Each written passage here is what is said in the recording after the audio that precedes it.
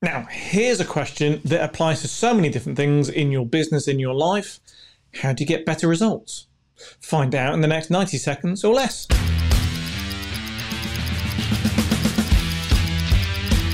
Now, this is a great concept that applies to so many different aspects of your life, but let's apply it to being an entrepreneur.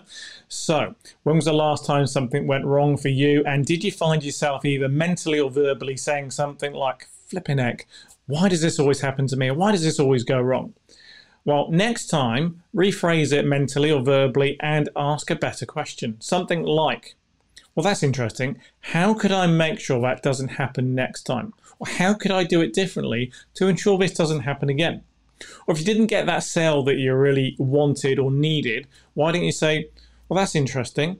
What could I have done differently to have ensured I got the result I wanted? Or what could I do differently to make sure that customer wanted to buy from me?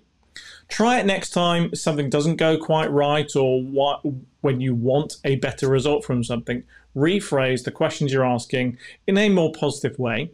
You'll get a better answer and it moves you towards the goal you're looking for. And also the byproduct is you end up a much more positive person. So give it a try. Ask a better question.